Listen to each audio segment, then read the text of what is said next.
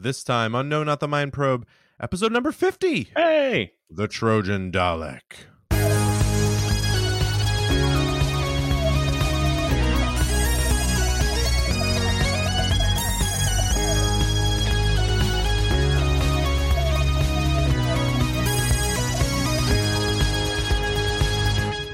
Welcome to No, Not the Mind Probe! Because we're celebrating our 50th anniversary. So we're celebrating, or not our 50th anniversary. That's wrong. No. Our 50th episode. No. Different than an anniversary. Anniversary episode, different. Okay. I'm not even 50. No. So that would be hard. No, but good note, your birthday is going to have occurred when this is going out. Yeah. As people know, December, maybe they don't know, but December 7th is the anniversary of the day Porter bombed Pearl Harbor. That's right. Which is That's right. deeply And a lot of people actually think FDR conspired with me to bomb Pearl Harbor. Yeah. That's I won't tell. So no one will ever know. You've always been a lot of integrity. Which comes through on this podcast. There we go. Got it back around. Which is where we. This is what this is. This is what's happening now. And in it, we watch and rank every single Doctor Who story ever. My name is John Grant. I am a lifelong Doctor Who fan. I've been watching it, folks, for 37 years. That was like a Formula One racetrack. It was winding around. How that intro was going to come back around. Jammed it back in and then took it, took the controls and pulled it out of a dive right at the end there. My name is Porter Mason. John's been asking me to watch Doctor Who for 25 years. And about a year or so ago, I finally said yes. Each episode of the podcast, we look at two stories. We go through the newer 21st century Doctor Who in order. And then our Doctor Who curator or sommelier, John, pairs that with a classic story. John, what do we have in store for this episode? Who's to say? Who is to say? Wait, you. Yes, we can. Okay, good, because we've already done it too. It's gonna again another one of those subtle pairings. We move on in the Matt Smith, Karen Gillan years to the next story. Victory of the Daleks, which sees the Doctor and join forces with Winston Churchill. Very exciting first appearance of Winston Churchill on Doctor Who. And we have paired that with exactly the same episode, basically, that occurred about 50 years earlier. Patrick Troughton's debut, the very exciting Power of the Daleks. So let's start off with the New Who. This aired in 2010, April 17th, 2010. It's just the one episode, Matt Smith. And by the way, I have to admit something on this podcast.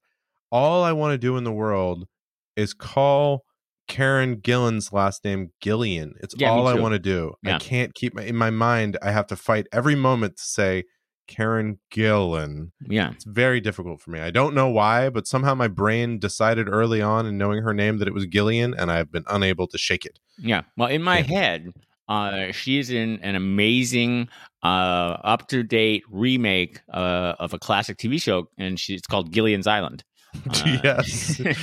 That's why I'm going there. It's like she's the perfect Gilligan. Oh, I'd love if she were a Gilligan. Right? I mean, that show is screaming out for a remake. Come on. I mean, it'd be hard to do with all the satellite phones and all the various ways that they could find those castaways within minutes. It seems like one of the few things that has not been remade. That seems weird almost that they haven't remade it. And where's my McHale's Navy reboot? Where's my F Troop reboot? What about Hogan's Heroes? A hilarious show set in a German POW camp. Why is that not back on TV? Just funny Nazis and that POWs. World was like a blast. I don't know why people get so upset about it. Anyway, this episode back to World War II. is about none of that. Well, actually, it is about World War II. We have Matt Smith, we have Karen Gillan, we have Daleks, we have Winston Churchill. Let's hear a little clip that John has played for us. Oh, and I'm sorry. I don't know what you're up to, Professor, but whatever they've promised you, you cannot trust them. Call them what you like. The Daleks are death. Yes, Doctor. Death to our enemies. Death to the forces of darkness. And death to the Third Reich. Yes, Winston, and death to everyone else, too. Won't you? Stop this! What are you doing here? What do you want? We seek only to help you. To do what? To win the war. Really? Which war? I I do not understand. This war against the Nazis or your war, the war against the rest of the universe, the war against all life forms that are not Dalek. I do not understand. I am your soldier. Oh, yeah, okay, soldier. Defend yourself. What the devil? You do not require tea. Hilarity ensues. You do not require tea. I mean, come on. I don't know how long this will need to be said, but it's just yet another, seemingly pretty big moment for Matt Smith stepping in as the Doctor that he's really quite up for, seems completely ready for and believable. You believe the history between him and the Daleks, as the character. And he's... Oh, I like how you seemed a little disappointed there. Well, this is another thing he's really up for and good at doing. No, what I mean really is... ruining this show. What I mean is, am I going to keep saying 20 episodes in? It's like, wow, Matt Smith has just jumped right in. It's like, well, it's been a while. But anyway, so we arrive in World War II, smash cut to... larger than normal Winston Churchill. This actor is great. Ian McNeice. I think he's made a career out of playing Churchill. He's Mr. Dursley in Harry Potter, isn't he? It's very similar. Yeah, I think he's. No, that might be Richard. No, that's another guy. I don't know. It reminded me so much of that actor. I really thought it was. I'm sure he is. Richard Griffiths might be Dursley, or is Richard Griffiths the anyway. I'll Paul Collin. Check it out later. Yes. Well, anyway, they arrive in the middle of World War II, and we see that Churchill has actually the teaser is we already know that they've developed a secret weapon to stop the Nazis, which is a Dalek. And when the Doctor and Amy arrive, what we find out is that they have a scientist there who says, no, I've developed these. This isn't some alien technology. I have actually invented these. And he calls them Ironsides. And the Doctor, as we heard, is freaking out about this. He knows something's up. It cannot be that some sort of convergent evolution that humans invented Daleks during World War II. And he's convinced that this has been seeded into his mind. He eventually challenges the Daleks, which I thought at a certain point, when we heard a bit of this, at a certain point, that sequence became funny where he was basically trying to essentially do the equivalent of pushing a drunk person outside of a bar. Like, come on, what are you going to do? You going to do something, Dalek? Because at a certain point, I was like, I don't know what this is proving. You're completely antagonizing this thing. And eventually, yes, it probably will hit you. And I feel like you're going to be like, see, it attacked me. But I think what he's getting at is he wanted to say, to have the machine identify itself as a Dalek. Yeah. And I think they're, and you see this in the next one too, I think they're playing with a little bit of the idea, the Doctor is so consumed about the Daleks that he becomes almost hysterical. When he's right, he's not, and even Gillian is Gillian's Island. Yes. Even she's like, "Oh, dude, chill out." I mean, it's just a pot with a whisk on it. Yeah. So he eventually does trigger them, revealing they're the Daleks by shouting out this key phrase where he says, "I'm the Doctor and you're the Daleks." And they've been recording this. They send this up to their ship. What they've been waiting for is the Doctor to identify them as Daleks, which I didn't quite get this because he had identified them several times. But at any rate, it was a very clear identification that he identified himself as the Doctor, and then he, as the Doctor, was identifying them as the Daleks. Right. That sort of proved to this other device or super Dalek, I'm not sure, that said, yes, we are Daleks, so do other stuff. And when he eventually went up to the Dalek ship, what was revealed to the Doctor is that they were not being identified as pure Daleks by the Dalek race, but this I did identify them and then allowed them to make 5 new Daleks in an array of exciting colors. A blue Dalek, a red Dalek. Fun for the kids. I'm sure there was an accompanying toy release at the same time as this. We'll talk about it. But I did read somewhere that they were there was a green Dalek at one point, and they were just like, it doesn't really work. So they were like, I really liked the green one. I really liked the Ironsides ones because they were in that camo green with the little Union Jack on them. I thought that was pretty cool. Oh, that's a toy as well. Don't worry. Yeah, I'm sure it is. And what they reveal also is that this the professor who claimed to invent them was actually a robot that they created. Yeah, and they shot his hand off and left a bunch of wires there. And so the universal sign for being a robot. Like if you ever suspect anybody's a robot, chop off their hand. If there's blood, then you're like, okay, whew. Yeah, that's right. You're safe. And then if that doesn't work, also like tie them to a rock, throw them to the bottom of a river, see what happens. So anyway, he finds out he actually has no consciousness and has been a robot his entire life. So he's got to go off and think about some things for a little while. I like that they don't kill him. They're like, haha, chew on that. And he's like, oh my God. Like sulks off over into the corner. I'm sure it's a metaphor for something, but I don't know what. So, and I will say throughout, we're still, I guess, early enough on with Amy here that he's still kind of has some kid gloves with her as a companion. He keeps being like, stay over here. Like, I don't want you involved. Even though I have to say in the first, is it 3 stories? She's like solved the problem for I think at least Beast Below. Yeah. 2 of the 3. Yeah. At any rate, I just wanted to mention that. But the new Daleks, the new and improved, bigger, faster, stronger Daleks, kill the old ones immediately. So it's very Dalek. And they begin they shoot a beam of light at London that essentially is pointing at, like making everything very clear where the Luftwaffe can come and bomb. Yeah, it turns on all the lights. This is during the Blitz. Yeah, right. And so what they back on the ship, they convince the professor to say, like, look, you're a machine, but you actually are imbued with this super intelligence from the Daleks. You're the one who can help us. And he remembers he Chekhov's magnetic bubble was mentioned earlier in the episode. The air shield for planes. It's not, exactly. We can make this little shield around the planes, so then we can fly these little British Spitfire planes up in outer space, which is a really cool visual. These World War II planes flying, like, for just a reason to do that, with just like, hey, we could just have them flying around space, and we have hand waved a reason that works. Bubble. There's a bubble, everybody. So those come and destroy the ship, and as or make big dent in the ship, destroy the light beam, and as the last plane, or the plane's coming back around for another bombing run to, I guess, would have destroyed the ship. The Daleks say, look, we actually have a bomb on Earth. It's inside the robot professor, and if you shoot us down, you can shoot us down, but the entire, not even just the entire Earth, I think it was going to basically start a little black hole there or something, like a time loop. But I don't know. It was like it was big. It was on the bigger side. Yeah. So he decides, and he basically knows if he does this, he'll destroy the Daleks. If he lets the plane shoot them down, it's like either destroy the Daleks or save the Earth. So he chooses to save the Earth, and he comes back down, and then they still need to kind of defuse the bomb.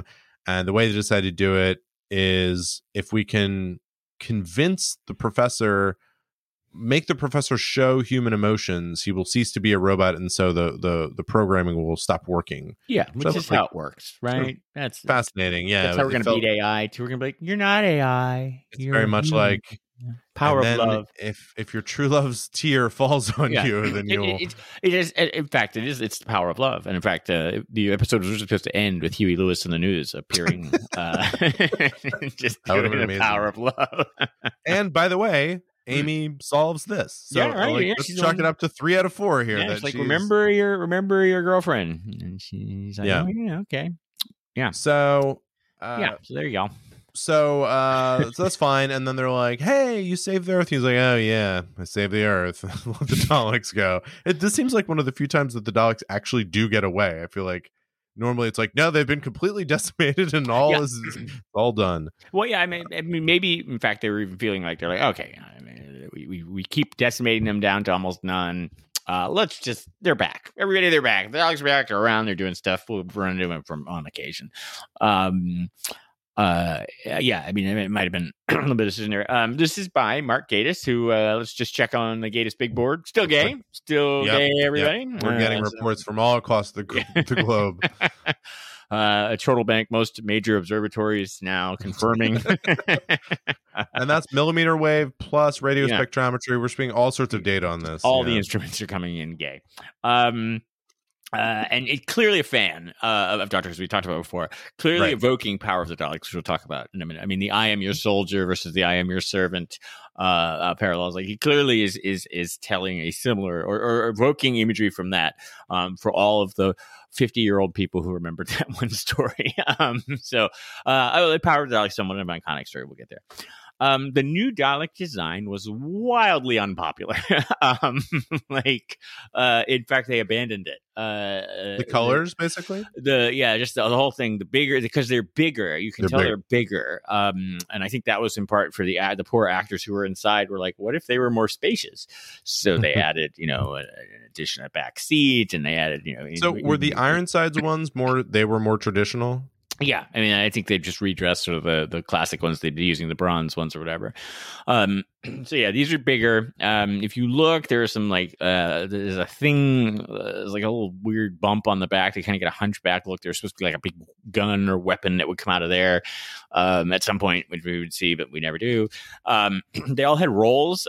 Stephen Moffat was like they were. I think he said what they were, but like one was like there's like a drone or a soldier. The Emperor was the white one. Like the red or yellow one was like the time controller, and there was a strategist, and all they had all these roles. Yeah, all this stuff, and it was. I thought when they first came out, because they were so finite and enumerated, there were these. I think it was 5. Yeah, I thought, oh, is this like the Cult of Skaro has returned?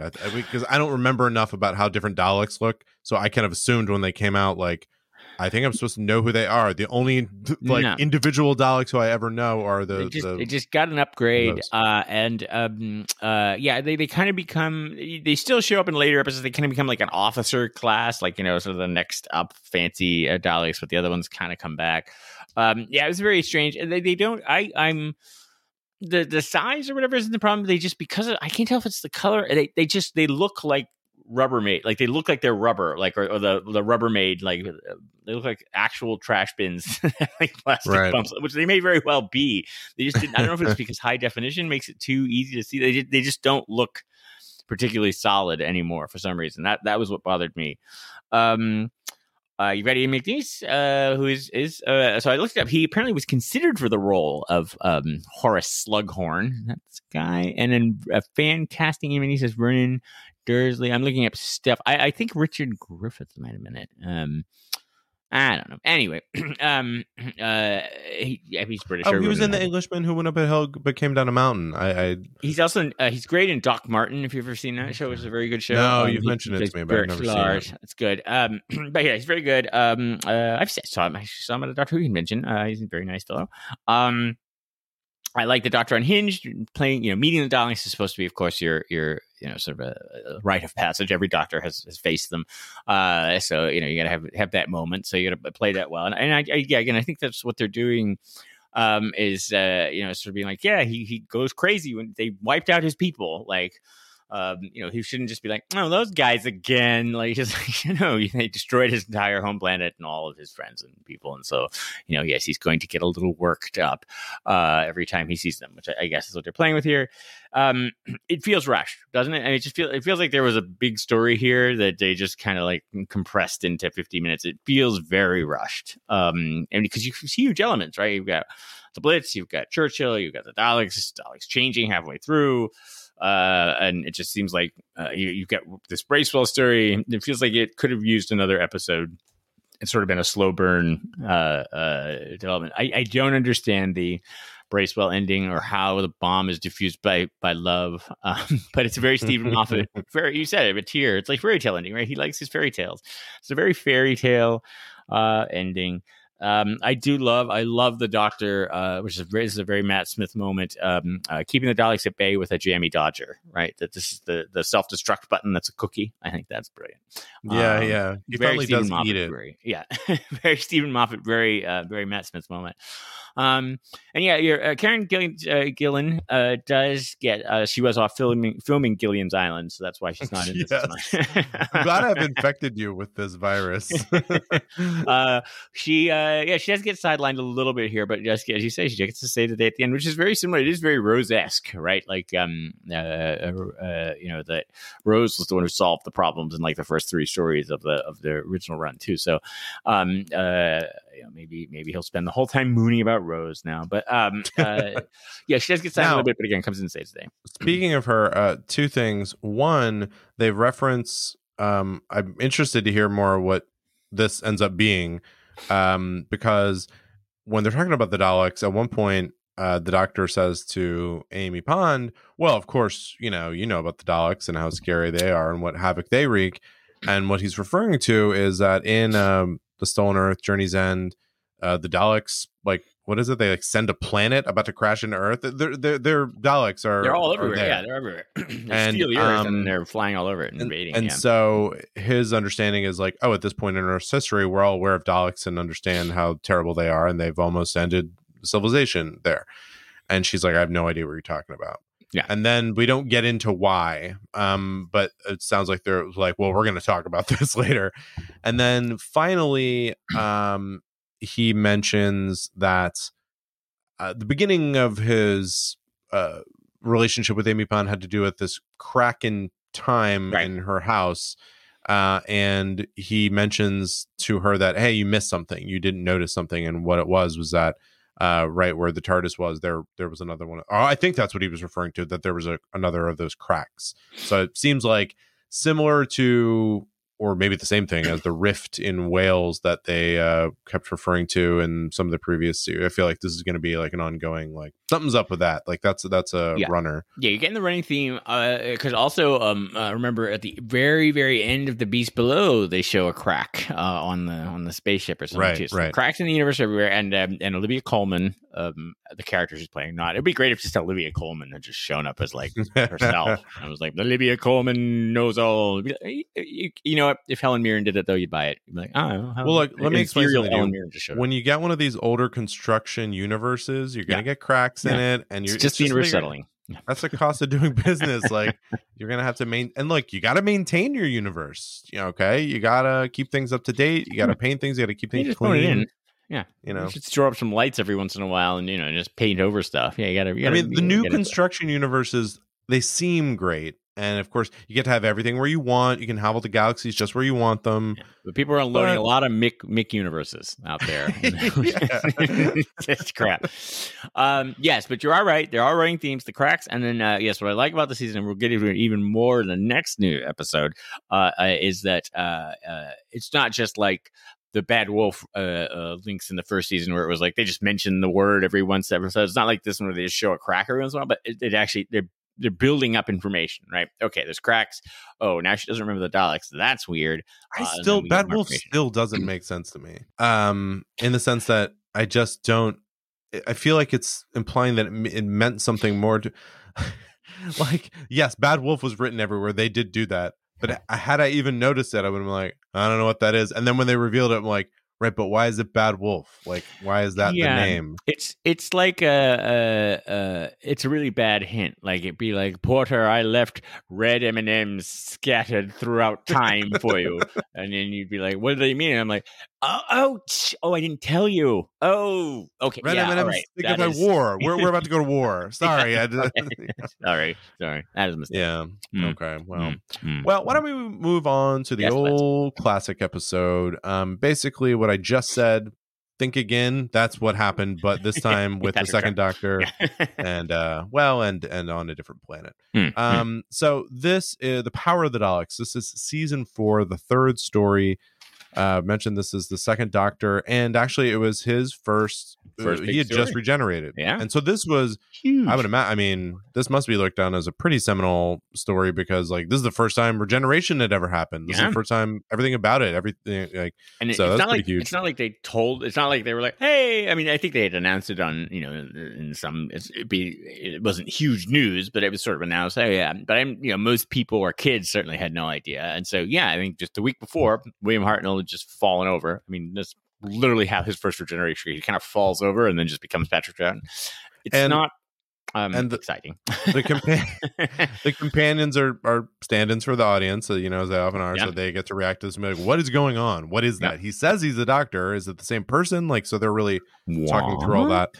And it is 6 episodes. And as with all of these stories that are longer than about 3 or 4 episodes, I feel like probably could have been tightened up a little bit, but there is a lot going on, so it is a big story. But it was pretty long. Anyway, it aired the 5th of November to the 10th of December. That's right around the time where we're gonna watch this, and this will come out in 1966, though, which is not now. Notably before now, 1966. But it is 20, so that would be 50, 60, 55 years, 65 years? 55 we're years. Celebrating the 55th anniversary 55 of years. this. Way to go, Matt. And I will just mention before we play the clip that this is one of those, I've been watching these on BritBox. Probably get these in a variety of ways, but we watched this one, and you can talk more about this, about how this is one of those where, as with many of the Second Doctor stories, the film has been lost, and so this one is animated, just like in the same style as the Macro Terror that we previously watched on here. But let's listen to this clip that John found for us. This creation is you were. It sounds ridiculous, but it did. Now look, who I was. I have merely given it electrical power. Dalek knows who you are. It is capable of storing it. Moreover, it responds to orders. Turn around. Move that chair. Stop! You see, just think what this could do for our mining program, our processing, packaging, dozens of labor jobs, Governor. It may even supply the end to all this colony's problems. Yes, it will end the colony's problems because it will end the colony. I am your servant. It spoke. Charlie, did you hear it? It could actually talk. It do many things, Lesson. But the thing it does most efficiently is exterminate human beings. Servant. It destroys them without mercy, without conscience. It destroys them utterly, completely. Your servant. I am your servant. All right. That's a pretty classic. Eerie parallels. Yeah. Victory. That's a pretty classic. That seems like there's some people wearing that on a T-shirt, I'm sure. Well, I mean, at certain S&M sort of conventions, probably. Yeah. All right, so here we are with the Second Doctor, who's mentioned he just regenerated, and he's here with companions Ben and Polly. Your first Ben and Polly, I believe. They seem familiar to me, but maybe I don't know. Well, no, you're right. They're in the Macro Terror. You're right. Okay, there you go. So yeah, they're reacting to this. Polly's the one who's kind of onto the idea pretty soon of like she's just sort of doing the math on it. He's like, well, the Doctor walked through the door, and then he's here. I think he is the Doctor. And she's sort of more open to the strange stuff that they've already been seeing with the Doctor, and be like, yeah, that's weird, but we've seen a lot of weird stuff. And typical woman. First new man just walks through the door and she's like, well, goodbye. Like, no more. Just fickle women. No, just kidding. If any women ever listen to this podcast in 20 or 30 years, I'm kidding. Women are wonderful. Ben is pretty sure he's an imposter. So the TARDIS lands on the planet Vulcan. I'm going to give you some brief history on the idea of a planet Vulcan. Planet Vulcan was actually a planet theorized by astronomers to exist. This has nothing to do with Doctor Who, but I'm just letting you know about it. For a long time, astronomers thought there was a planet Vulcan that existed between Mercury and the Sun. Mercury is the closest planet to our star, the Sun. And a lot of astronomers believed that there was a planet Vulcan that existed inside Mercury's orbit, even closer to the Sun. And the reason why they thought this is that Mercury has some peculiarities about its orbit. It has some little wiggles in there that what they thought was, there's another planet in there that's causing this. And actually what disproved once and for all the idea of a planet, and the thought was it's so close to the Sun that we can't see it. There's no way we can see it. So that's why we're not able to distinguish it with the human eye. What actually disproved this and proved that there wasn't a planet Vulcan was Einstein's theory of relativity. Einstein's theory of relativity explained that there was a curvature in space-time, and that the math of that actually explained why Mercury's, or it was one of the first tests of relativity, is that Mercury's orbit, it explained why Mercury's orbit was the way it was. So there's no planet Vulcan. I'm going to end this podcast because I feel like that's the most information we've ever given anyone on this podcast. I got to give the more important information.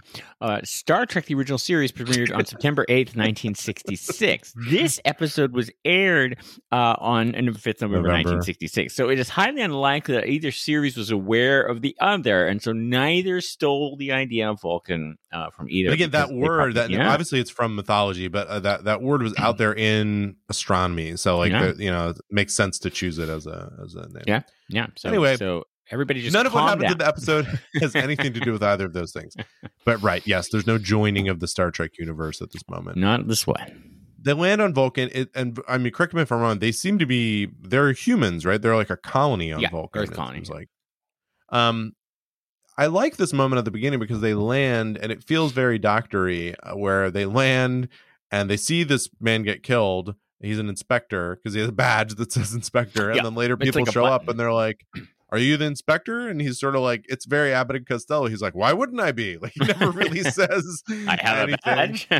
And he has just regenerated, which I think, from what I've seen of maybe the 3 or 4, maybe even 4 or 5 regenerations, and this is the first one, they're pretty much all like he plays it pretty much like the rest of the doctors clearly took from him. Here's how you do this, which is he is a little unsure of what's going on, but he's already the doctor. So when he sniffs out like something weird going on, he's like he knows that it's his role to be like on the case and be like, I got to figure this out. I kind of don't even know who I am, but I need to figure out what's going on here and try to solve this problem. So that was interesting. Get busy. You got to get back to work. Just because you completely rearrange your entire body and cells and become a new person doesn't mean you can take a day off. No post regenerative leave. So they're just really some further nice little, again, very vaudevillian scenes of like, well, examiner, what are you going to examine? What do you have to examine? They're like, well, we have this weapon. Well, I'd like to examine that. I like it. He's also always like, accord all access. Accord all access. He's always flashing around. So what they assume, on this colony, there's a rebel faction that I guess wants to overthrow the people in charge. And one of the things that they come on that he decides he's going to examine is that there's this capsule that's been discovered by one of the scientists, and the scientist wants to open it. They look inside the capsule and they find Daleks inside. And then so obviously the doctor, similarly, as you just heard, is like, oh my God, like, no, these can't be here. I didn't quite understand. It made more sense to me in the World War II thing why they were like, look, there are these incredible machines for them in the moment of World War II. It's like, yeah, this is it could be an amazing weapon. Like these things, they could turn the tide of the war. I didn't quite get why they thought the Daleks were going to be that helpful to them in this moment. Like, what were they going to do? It is. I think it might in part be a sort of reflection of the '60s too, in that it's clear. I think what's happening is they're like, well, they're robots. Ooh, they're robots, and they can think for themselves and to move me, they around by seem themselves. Sufficiently advanced in this civilization. So right, exactly. Which and you would think a civilization that landed on their planet wouldn't be like, oh, it moves by itself. I mean, look, you and I grew up in the era of the Omnibot 2000, which was wandering around serving drinks and stuff to all of us. Anyway, but these are but in the 60s, I think that's it. I think the 60s are like, oh, robots, that would be such a huge deal. Not really thinking through like, oh, probably by then it wouldn't be. But yeah. So we used to regularly get every year around Christmas time, actually, which we're in right now, the Sears catalog, and there was and I wanted that robot. I wanted that. So there's 5 or 10 pages at the end that were the toys. So basically, it's this 600-page catalog. I immediately like tear out the other pages.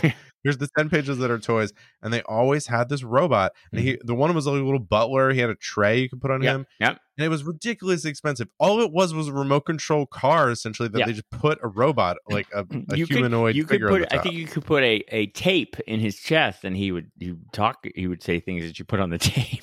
I think it was a tape. It's one of the things that like I wanted so bad, and I'm so thankful my parents never like wasted any kind of money getting me. It would have been so stupid. I feel like I want to say it was like $2,000. I want to say it was ridiculously expensive. Yeah, but I would plot ways of like, okay, I'm gonna save this money. I'm gonna get a job, and I'm gonna buy this. It's like, what is this robot gonna do? Like, serve you drinks? It's gonna bring in little drinks on your tray that you obviously went out to the kitchen, got put on the tray, and ran back to the room.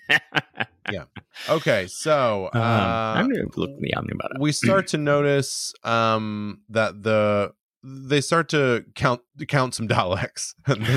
There seem to be some Daleks unaccounted for, and then they're thinking like, hey, there's more Daleks than there should be, and then we start to see that that the Daleks are regenerating themselves. They're making new Daleks. One thing that it's hard to convince the scientists of is because he's like, no, they're robots. They're just like husks of a human shell. And the doctor says like, no, you think that they're not. They're a life form. Like and then we get to see some scenes of when the Daleks are reproducing themselves, where we get to see that little squiggly thing inside, which I'd seen in Dalek. Is this? Do we regularly see that? Is this like one of the few times we ever see this? No, this has been a few times, one of the earliest. And even you can find it's one of the few clips of the episode that remains is sort of the original, the non-animated version. They had a few clips of the Dalek production line sequence is very famous. It's like, it looked very cool in the animation. I don't know how and I think they did it with toys. They just went to the store and bought a whole bunch of Dalek toys and used them like the models. So it is a rare sort of seeing the Dalek monster wandering around. Yeah. So they don't believe them that they're being reproduced. Ultimately, it is it becomes pretty clear. And I like the I think it's quite clever. The sort of they make sure never to be seen in groups of more than 3, and they keep wandering around and be like, wait, they were 2. They're like doing the the scene from Clue where they're adding up the bullets. They're like 1 + 1 + 2 + 1 + 2. Wait, I saw 2 there. There's another one here. Wait, there's more. And I think it's quite a cool little bit there. So similarly, the scientist, I mean, for a different reason, but he loses it once he realized, like, no, everything they're saying is true, and you're crazy. Yeah. For not believing it. Total breakdown. He loses it. The rebel leaders do stage their coup d'état, and then the leader uses a Dalek to kill some of the rebels, but ultimately the Daleks are of course they're in it for themselves, and they just start killing people. The doctor destroys them by, I guess they had like the power source in there in the assembly line, and he, I don't know, he just kind of turns that. I didn't quite understand how he turned. By the way, the Daleks beam, where they do the little video effect where people turn, they reverse the negative on the film, and then you see their skeleton. The doctor can just duck. He just kind of ducks, and then he's fine. It's like he's in that effect sometimes, but he just like he just dodges. He's and then very sprightly. He's smaller. He's smaller now. But yeah, he can move. I don't know. He turns. I didn't quite understand how he killed them. And then surges the power, because remember they linked all the corridors. They did, because remember the original. Oh, you haven't seen the original. The original Daleks were powered by static electricity. And they powered through the floor. That's why they're laying the cable. And so in order to, so he's just like, I think it's a surge along the cable or something. Oh, okay. So, and then this was a cool ending. And then the people on the colony are, I don't know, there's some, their internal drama is completely uninteresting to me. So whatever, there's a coup, and then some people come back, and then some people win. But I think the better ending is that we see one of the like dead Daleks, and then we see the little eye stalk, red as the TARDIS leaves. So that was creepy. A nice little. So this was the second Dalek story ever, or just no. This was there've been many. Well, so Dalek Invasion of Earth was the second one ever, which we've already watched. No, there were several Dalek William Invasion of Earth 2010, but this was this was written by David Whittaker, who was one of the original writers and script editors on Doctor Who. And we have already encountered something he did, but I can't remember now what. But yeah, he's he wrote the Edge of Destruction. So try not to keep that in your head. He also wrote Evil of the Daleks. That's right. So we've seen, and that comes after this. So obviously, they regenerated the Doctor, and they were like, well, this could be bad. We've now fired, basically, and rehired the main actor of our show with really no setup or explanation. We just did it. And so we better bring the Daleks, which are at least the most popular, it'd be like, The analogy, very common one. Remember when they regenerated Carl Winslow on Family Matters, and then they had brought Urkel back as like it's like the big star, the star maker. So I'm kidding, Nick. There's only one Carl Winslow, people. But yeah, you bring up whatever your big success agent is for the show. What I think is somewhat remarkable about this episode is they go out of their way to make Patrick Troughton unlikable almost, right? He's very evasive at the beginning, and Ben and Polly are just being like, oh, who are you? Are you the doctor or whatever? And he's like, I don't know, I might be the doctor. And he plays the recorder, and they're just kind of like, he's so different than William Hartnell. I mean, Yeah, exactly. He goes very different, which again, he's enigmatic. He's similarly enigmatic. Yeah. And things like that, and sort of opaque and things like that, but he's totally different. Yeah, and I'm almost being like intentionally like, go ahead, don't like me. Go ahead, don't like me. I don't care. Which is really interesting. Again, they could have. I would love to know more about sort of the production meetings and the talking with the characters and stuff like that. But they were like, yeah, I mean, why someone you can imagine if this were a modern show, someone from Network would be like, hey, the show is popular. It should be, let's just have another old man who's kind of like William Hartnell, and we'll just see if we can make it work, right? Like, I mean, this had to be. You don't know if BBC just didn't care about the show, or if they just don't work that way, or they just, that even the BBC bosses were watching it as it came on. We're like, oh, that's interesting. They're like, clearly no one was like, no, you have to. And so they went completely opposite direction. It's really interesting how they decided to do that. But it just sets up everything else. It's right. I it mean, makes it perfect that you can carry on now, because it's not necessarily saying, oh, the doctor must be like Patrick Troughton. It's more just saying like, well, whatever things were similar about these two, those things should be similar, and everything else up for grabs. But at the core, still the same character, just completely different behavior and stuff. You have Ben and Polly again, who are pretty solid. Although they were only, I think, 3 episodes in or 4 episodes in, so they're pretty new as characters too. So the show really was completely revamped, basically. Well, part of what they said, their reaction to him being regenerated was, so what happens to us now? Is he still taking us back? Like, what's going on? Like, what's our deal? No, he's just going to kill you now and eat you. I do. It's a very dark episode. I think actually the part I like about it the most is that it's basically 5 episodes, and you're right. It could probably be trimmed 1 or 2. I loved it, by the way. You notice how Ben and Polly both had vacations throughout. Like she disappears for like an episode or 2, and then they find her, and then he disappears for them. They clearly had their vacations. They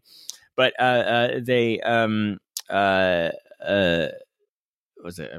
Oh yeah, it's so they have all these basically 5 episodes of all these human machinations, right? And there's this coups and plots and conspirators and Bragan, the guy is actually on both sides of the conspiracy. He's running both the plotters, but also is the deputy governor or whatever it is. So all this stuff going back and forth. And the Daleks are just kind of plugging away behind the scenes, and then at the end, none of it matters, right? They're all just like, "No, we're just gonna kill everybody." In the end, it's just that really dark, like slow pan across like all the dead bodies, and it's like, "Yep, we just killed everybody." It's like, wow.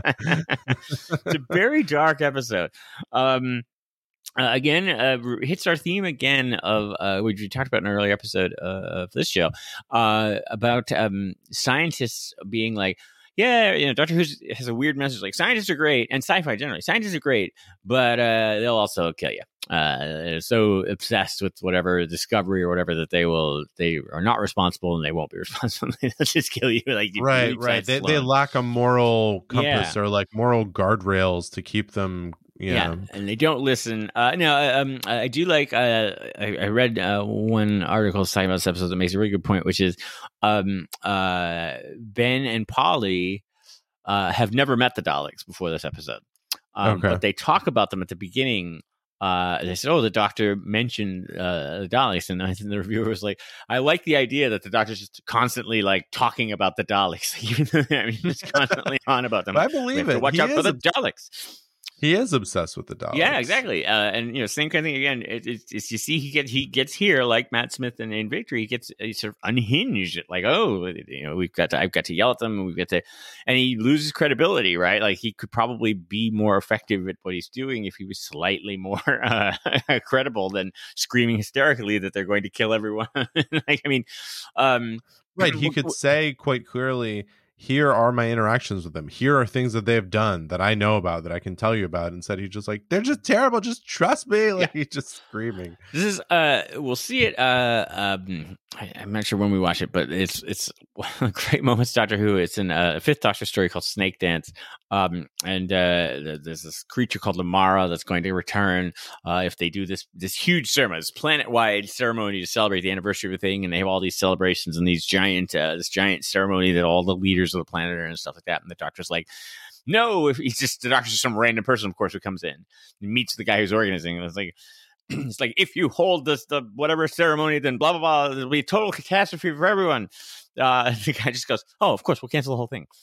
What? And the Doctor's like, oh yes, we'll cancel the whole thing. They're like, now if you please excuse me. But it's a great moment of like, oh yeah, I mean, we trust the Doctor, but he's a nutter. He's completely nuts, and he just blazes in. It's like, everyone's going to die. It's like, yeah, so it's like it is why I am giving Q a little bit more time. I feel like, what is he the Doctor of our time? Is Q Anon? Q from QAnon? I don't know, is his last name Anon, or is he?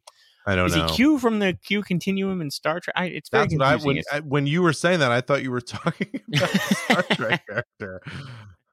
No, isn't Q the person who sends messages to the QAnon faithful? I think Q is just the friends you make along the way. When Q was inside us the whole time.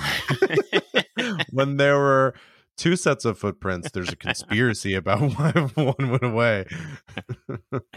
Yeah. I am a robot. I am a robot. I like themes. I am a robot. I am mean. I am a robot.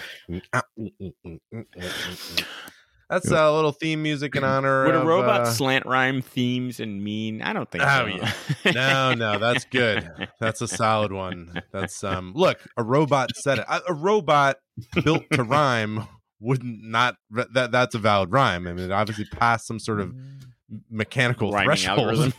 Yes, exactly. We are adherents of the repeating themes here on No Not the Mind Probes. We'd like to talk about some of the things that stretch throughout Doctor Who and, dare I say it, all of culture and mankind and time. And this one is a universally applicable theme today. Yeah, what are we going to talk about today? Daleks. No. Yeah. Interesting. So do you like the Daleks more in these stories? Or are they more interesting? So there are two ways to play the Daleks, right? There's sort of extermination machines, and there's giant armies of them sweeping around and they just kill everybody in sight, and it's sort of just merciless soldiers, like we see in Genesis of the Daleks or Dalek Invasion of Earth, things like that. Or there's these devious Daleks, right? There's this victory power of the Daleks thing, and it's interesting. You sort of say, oh well, I guess devious sneaky Daleks are more interesting, but at the same time, they're not interesting to watch, right? We would not want to watch, 20. We wouldn't want to watch Downton Abbey dialogue scenes, but with Dalek delivery. You can't have a lot of dialogue with them. You can't have lengthy scenes of 4 or 5 Daleks chatting together about stuff, right? So that's not so. Yeah, it's how are they effectively? Are they more effective as sort of these sneaky things, which is interesting too, because it's like, can they be that sneaky? There are robots with evil sounding voices, and they have guns attached to them. They point at people. I mean, I don't know how much. There's not a lot of. You're not going to be a sneaky Dalek very well. So I know. Yeah. Let's talk. I mean, we've seen a bunch of Dalek stories now. Which is the more effective Dalek to you? That's interesting to put it that way. I definitely would favor the sneaky Daleks. I liked this set of stories because. Well, to your point, like, how can they be sneaky? And I thought this was a really effective way of saying, like, they create a robot that they place as a human who then thinks they create themselves. Like, that's pretty cool. And during a time of war. So basically, they're having, in this case, the humans, but whoever it would be, they're having them, they're doing everything, they're setting it all up, they're, you know, the Daleks aren't having to do any of it, they're you know, they're letting it be done for them. So I thought that was pretty interesting. The Dalek stories I don't find, like, I still don't really love the Daleks. I don't really like the stories that much, because they're not particularly menacing to me physically in like the battle sequences. With a couple of exceptions, there was one or two where the Dalek would just, I can't remember which story it was, but I have a memory of a Dalek just kind of going down a hallway and it was just like unstopped. There's just nothing you could do to stop this one Dalek. That was more effective to me. The first Dalek, I think it was the Dalek, the Dalek story with Christopher Eccleston. Yeah, he just kills everybody. That was more effective to me than like certainly the CGI hordes of Daleks. I actually liked this, watching them start to mass produce themselves behind the scenes, this sort of like growing terror that like you could see it coming, but because the actual battle of it to me is actually kind of boring. Like they just have this one gun, this plunger that I don't even know what it's really gonna do for anybody except to tuck their face in that one time. Tuck their face in, and help take a plate glass window off. Yeah, you could actually probably remove an iPhone screen if you had a cracked screen. Scale outside of a building next to Tom Cruise. So like when the whole thing hinges on them being physically imposing, I don't think as well. So I like actually when it's sneaky and it's more of the this terror of they've had this huge plan that's going to engulf everyone. To me, that's more effective. So, and then I liked the best thing about they're not physically imposing people, but their voice is so scary. Yeah. So when I don't want them talking a lot, to your point, but when they just say certain things like the "I'm your servant," like it is just very creepy and like it feels like a horror movie of like, oh my god, like how are they believing this? That sounds so terrifying. Like clearly they're gonna turn. So I thought these two were pretty effective stories. Like you said, the power of the Daleks. I'm sorry, the first one, the victory of the Daleks. The whole thing kind of went by real quick, but I thought in theory, I liked that it was set during World War II. So I liked using this plot device, but setting it to I thought that it could have been a really, really good. It could have been my favorite. It might be my favorite episode of the Daleks. I'm not sure, but that could have definitely been, because if they had kind of, yeah, maybe you're right. Like maybe it would have been 2 episodes. So yeah, I like. Yeah, it's almost like you needed. The problem is that they can't fool a doctor, right? I mean, it's the sneaky Daleks. It's not like they can't put on like a mustache and then he'll be like, that looks familiar, but all right. Like they can't fool him. So as soon as he shows up, he knows it's the bad guys. So yeah, to string out Victory of the Daleks would have been really interesting to figure out. Like, well, how did they get into, worm their way into the government and and all that. That's like a whole episode that wouldn't have had Matt Smith in it, which is not the best thing to do when you're in your first 3 episodes with a new actor, is to sideline him entirely. So yeah, so it's hard for them to be sneaky on the show. But we do like them sneaky. I think another thing you put up with the voice, when they say something incongruous is always interesting, right? It is that scary, grating voice. It's like, would you like some tea? I am your servant. Yeah. Like that kind of stuff. That is both funny and scary at the same time. And it's like, and then another thing it's like, they're going to kill everybody at some point. It's like me at a dinner party. Everybody's going to die at some point, but it's waiting for that to happen. That's the exciting part. Like how long will this go before I start killing everybody? And so by the way, so I think my favorite one that we've watched so far, and I actually haven't watched that many of the Dalek episodes.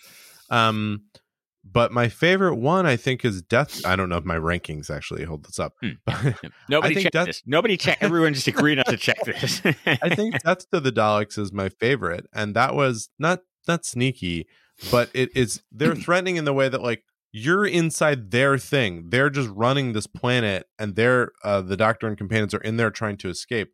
But a lot of the scenes are just the Daleks running their show, like running their thing, and similarly.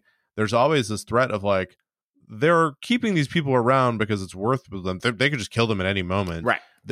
And so I liked that. Like I thought that one worked. But again, I think this one, the Power of the Daleks, would have been among my favorite, or either of these could have been. Power of the Daleks, if it had been shorter, and Victory of the Daleks, if it had been longer, could have been among. It could have been above that. But I really enjoyed Death of the Daleks, which you said isn't even that like.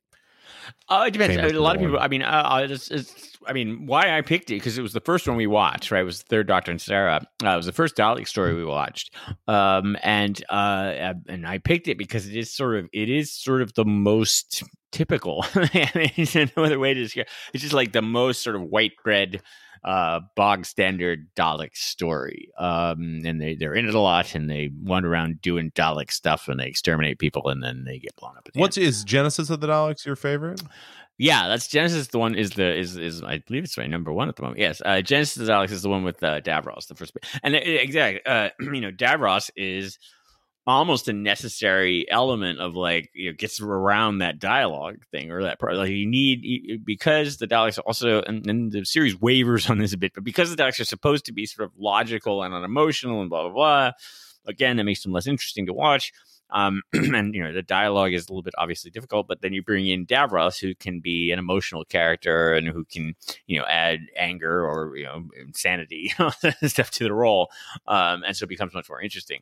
But again, Davros is hard to be sneaky too because he's pretty clearly insane and terrible, and it's not like Look, I don't mean to be discriminatory or anything, but this withered husk in a wheelchair isn't going to be a romantic lead or like seduce a companion or something like that. By the way, I did avail myself of the rankings, and Death of the Daleks is like it's ranked 55 out of 80. So the one I completely forgot about, though it's a similar theme of why I like it, is I have the Dalek Invasion of Earth. Yeah, not 2010 AD, but just the Dalek Invasion of Earth.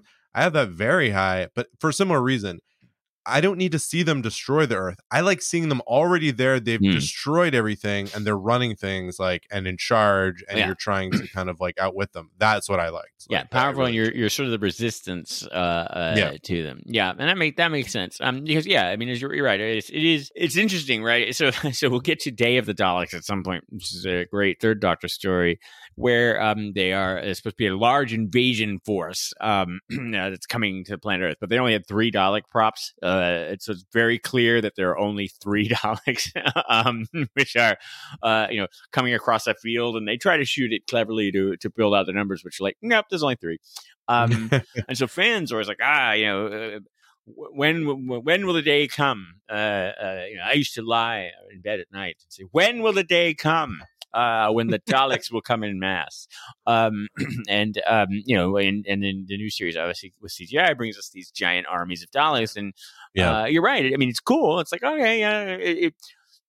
it's like, it's exciting as a fan to be like, oh, thank goodness there's more than 3 now. But at the same time, it's like it's not that interesting. Now you ranked while we're on the subject of Daleks, you ranked Daleks in Manhattan, Evolution of the Daleks very low. Like you have it very low on our list, and I have it like not really high, but I have it like kind of in the middle. I remember liking that. Like, why is that such a bad episode for you? And as I remember in the new series, the regular Dalek, just Dalek, you liked like the first one of the new series. Well, so regular Dalek I like because well, actually, regular Dalek is sort of the best. Is blows all of our arguments apart here, right? I mean, it's the Dalek as powerful and shooting everything and being indestructible and blah blah blah, but it's only one of them. Right. So that one makes it, it's neither thing. As you say, Daleks Take Manhattan or whatever it is. That one, that's the Muppets Take Manhattan. The Daleks in Manhattan. That one. I don't collect. I think it was the sort of visual effects, the costuming, and things that the pig people and it just didn't quite hang together as a story for me. It didn't quite click for me. But you're right, and Dalek. I'll tell you, there's a great one. So Dalek, the Richard Eccleston story, is based on a Big Finish story called Jubilee. It's by the same author, Rob Shearman. And he's basically commissioned. He's like, do the Jubilee thing again, but for the New Year's. And in that one, it's a lone Dalek prisoner, similar to the beginning of the Dalek. But then that one, the Dalek manipulates people sort of psychologically through the whole thing. And there's never sort of a big invasion moment. That's all just manipulating through. And that's very clever and very scary. So it's like, okay, so yeah, they can work. And there's actually a ton of obviously in their audio productions, the visual Daleks not as useful. Well, John, what's your final take? Daleks, yes or no? I'm in. I'm still. You know what? We give them another few stories at least. They've only had like a couple dozen. All right, we're in the ranking part of the show. John, how are you doing so far? Good. Are you okay? Good. I'm making it. I'm in. I'm making it. I'd like to check in at this point to see if we want to call the podcast. We're like, should we even do this? This is episode 50. I mean, this is exciting. We are ranking. That means we're ranking our 100th episode. We have now watched 100 Doctor Who stories, and there are. I'm gonna update this. As of last time I wrote this, there are 297 official Doctor Who television stories. I have to check on that because a few have come out. But we've ranked. To your point, we've ranked 98. So we're gonna rank 99 and 100. So let me get started. Are people excited? Are listeners? Are you excited? Wait, let's see. Hold on, let's just see if anybody. I bet they are. I mean, in their own way, they're celebrating privately at home, amongst friends and families. I don't know. I found it difficult to rank these because of what I said. I felt like I enjoyed these stories, but they were flawed in some sort of structure, so I wasn't sure where to put them.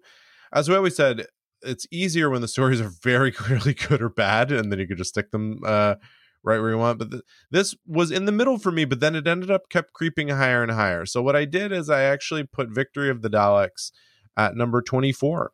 Just under the Centauran Stratagem, Poison Sky, just above the Macro Terror, and then Power of the Daleks. I actually looked right around Macro Terror because it was also an animated one, and I think I enjoyed that a little bit more than this one. I do really enjoy the animated episodes. I think they. We didn't really talk about it. But did you think the animation was pretty decent here? I like the animation, and it works very well with. Similar to the macros themselves, like the monsters look good in the animation because I think they do 3D modeling of them. Yeah, and so and certainly in Daleks, the great thing about Daleks, or the easy thing I think when you're doing computers, obviously, is that Daleks are very metallic manufactured. So you can. It's really funny to think about this. I imagine that some of the very first 3D renderings must have been of Daleks because they're so easily modeled. Like they're just I think basic shapes. People did them on YouTube and stuff. And I mean I don't. So this is the BBC doing these animations, and so there are some. There's a sequence in the Macro Terror where they cut it out because like it'd just be too much to animate, and it's just like the Doctor gets his clothes rumpled up in a machine or something like that, and they're like, no, we only have so many sets of Doctor stuff, and we can't do this. And it's like so, that's why I think all these Dalek ones are getting done because like, oh, we can do these. So I put the Power of the Daleks. I did put it below the Macro Terror, but it's in my top kind of third here. It's just below Planet of the Dead and just above The Beast Below. Stolen Earth Journey's End, so it's in there with some ones I really like. I was surprised, but I enjoyed a lot of things about the episode, and so I ended up putting it above some other things that I don't know. It surprised me how high I ranked them in the end, and I guess these are now. So let's see. I have the highest ranked Dalek episode is Dalek Invasion of Earth, as I said. Then I have Genesis of the Daleks. Good. And then I have these. Those are my. So they're in all right. The top of my Dalek episode. Close, correct. So I've got Victory of the Daleks. I'm a little lower on. Again, I wanted more. It was. I think as I was trying to figure out how to rank it, I was like, all right, it's got the one sort of. It's got like one cool gimmick moment, right? It's got he's creating the new Daleks or whatever. And I guess that's sort of exciting. And Matt Smith kind of for the first time, but then it wasn't much else to it. So it ended up going around Utopia for me, which is the same kind of thing, right? Utopia is an story that has sort of that one moment of like, it's the master. which would have been great if they introduced him like he was on the Muppets. It's the Master. Oh. And he was like, hey. All right, that's terrible cliffhanger. But anyway, they didn't. We'll go back and talk. Anyway, so Victory of the Daleks, I got it number 53. So middling, nothing wrong with it, but I guess there's just not that much complexity or nuance to it that you wouldn't really go back to it much. So yeah, a fine story, and a good outing for Matt Smith. And then Power of the Daleks, I have a little bit higher. Power of the Daleks again, benefits I think for me from I read it first, so the first time. So I didn't mention this thing, but Power of the Daleks was only ever broadcast once on the BBC, and then it was never repeated, and then they junked the episodes later. So nothing is left. There are a few clips, but not even a single episode. And it's not clear where it is, but the fact that it wasn't repeated means that there are fewer copies of it, so it may truly be lost forever. So I read it first, and it was also oddly novelized very late. Like they'd finished all the other Doctor Who stories, and then Power of the Daleks and Evil of the Daleks, I think because the rights issues, they weren't novelized. So it came out like when I was in high school. So basically the first time I read it in high school, knew the story, but read it in high school. And then got the audio later. So anyway, I encountered it all, and I think it's stuck in my brain as like somewhat, especially with the book, was very like even more sort of slow burn, psychological. The Daleks growing in power, right? The mixed metaphor, right? It's about them becoming more powerful, but also they want power. It's all there. It's basically Joyce's Ulysses. So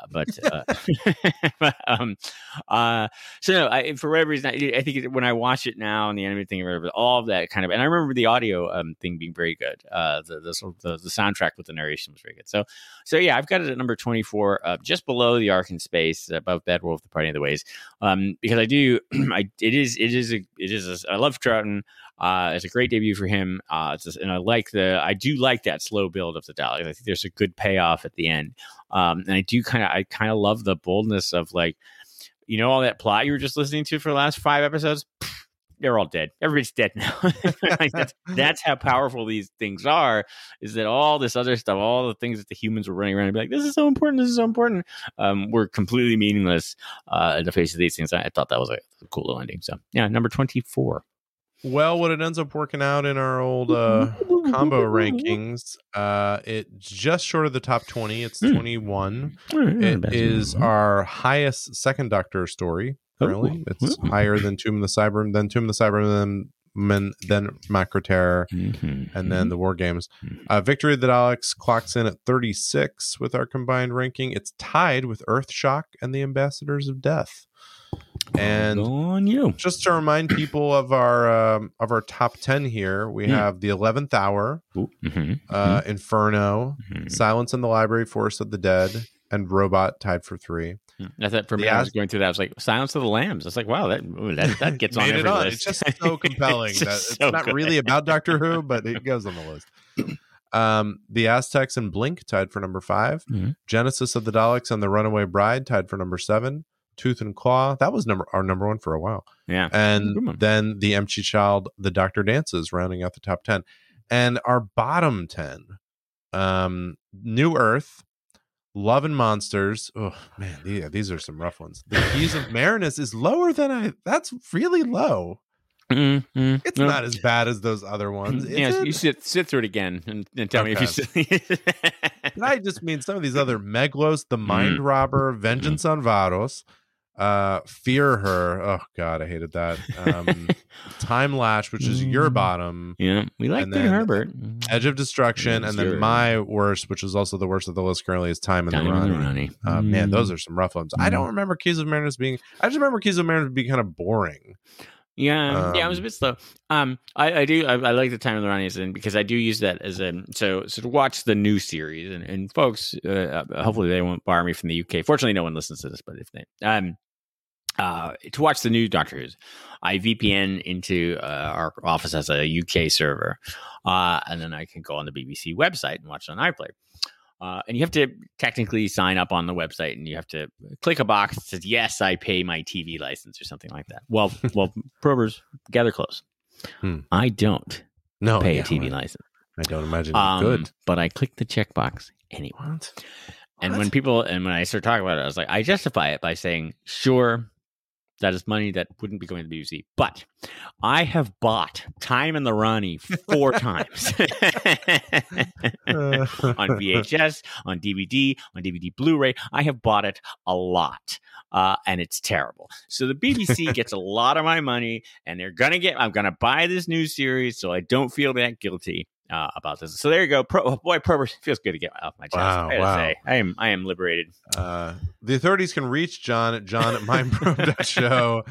I'd be excited if someone emailed. That'd be exciting. If you want me to turn John in, Porter at mindprobe.show. At our 100th episode, I think it's a good time to check in again.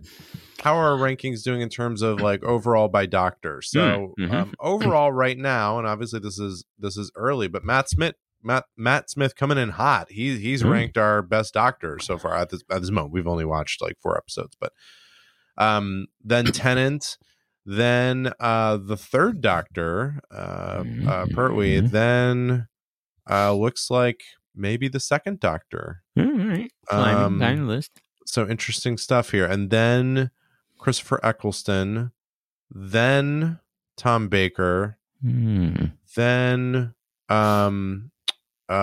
fifth Doctor, Peter Davison. Peter Davison, then William Hartnell, and then we get into some rough rankings.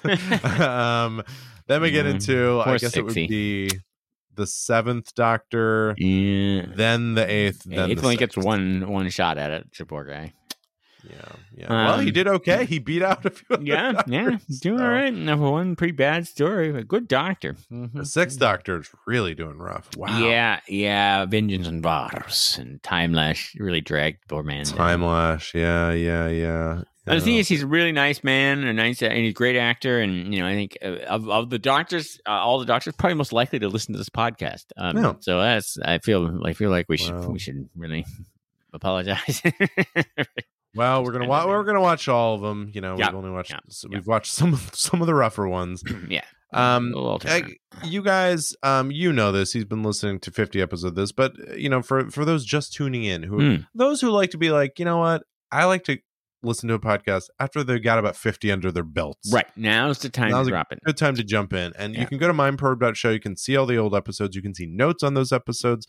The ranking we just talked about is on there. You can sort it by if you want to just see me or like my like newbie ranking of them versus John's, distinguished professorial ranking of them.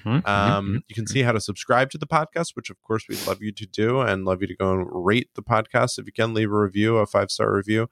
We would appreciate all of that. And as we mentioned, you can contact us, John at mindprobe.show, Porter at mindprobe.show, and I'm also on Twitter. But you consistently don't contact us at those, and we appreciate you leaving us alone. I think respecting our privacy, we appreciate. But if you wanted to, you could. We would be happy to talk to you. A couple updates from Paul on our 50th episode. So Paul informs us that first of all, a kissogram is a thing. Remember in 11th hour. Kissogram is a thing. It's totally a thing here in England for the slightly more prudish birthday bachelor parties. So a kissogram apparently is not a code for stripper. It is a person who comes and just kisses, I guess. They just like dress kind of cute and they kiss you and then So so there you go. Paul is I think he's almost a little upset with us that we have really turned around on Matt Smith. I think he's reevaluating Matt Smith and finding a joy in Matt Smith that maybe he didn't see. He didn't really enjoy Matt Smith as much. Had some issues with him, or maybe his stories, but says that he's reevaluating. So changing minds, changing hearts and minds, winning hearts and minds here. Come on which is what we're here for. We wanted to upend your core beliefs and make you reject them and find new hope. Oh, we should also mention other things that we do. John is like a privacy nerd and writes a bunch of books on that, so go check that out. But I can't possibly think you're going to be interested in it. But I mean, you can. I mean, you could be. I don't know. Really. I make delightful cartoons that are there's a rabbit that eats loved jelly. by all. Yeah. There's a rabbit. There's a squirrel. You can go to RooneyComics.com and you can check those out, and you could subscribe and do all that stuff. Support me on Patreon, patreon.com/PorterMason. So I want to get that out of the way. And with that, John, what do we have in store for next episode? Well, next episode, we continue on in the Matt Smith, Karen Gillian series. Gillian's Island. Gillian's Island. She is actually stranded on but we also the return of River Song. Alex Kingston comes back to Doctor Who. It's a two-parter: The Time of Angels and Flesh and Stone, which involves a big old spaceship crash. And so in the tortured spiral staircase mind of mine, I connected it to a fourth Doctor. We haven't a good fourth Doctor story in a while. Crash spaceship story with a fourth Doctor and the second Romana in full circle. So crash spaceships coming up, come at you hot. Well, spaceships are something that we have in the future. And I say, here's to the future, John. Here's to the lovely future. Hoping all the probers have safe and happy holidays. Which you should be listening to this. Holidays are coming up hot and fast here in the old calendar. Everything's coming up hot and fast. Yeah. And also big and spicy Texas style holidays. What is your favorite holiday? My favorite holiday? Yeah. Well, obviously Arbor Day is a sucker for Arbor Day. Sure. You wear your big tree headdress. Big tree. That's a good question. I think I end up liking Thanksgiving because it's the one you have to do the least on, right? Yeah. Christmas is a lot of work. Whereas Thanksgiving you just eat. And then you get Friday off. And I don't do any of that Black Friday stuff. And by that, I mean I like... I'm kidding. I've met some. I like any of them where everything is truly shut down. No one's really doing anything because... So COVID was like a big old holiday for you. People were holiday. Doing Zoom things and whatever they still are. You want the world to stop. I really do. I like because then I feel like you can truly just kind of be in the moment in that holiday and there's nothing else going on. There's no need to look no one's doing anything. There's no need to check in on anything else. Yeah. So, true. Which I put into that New Year's, the night of New Year's, the day of July 4th, Thanksgiving, and Christmas. I feel like the ones where America does really stop. And I think the world appreciates when America stops. Yeah. And on that happy American note. Mindprobe.show.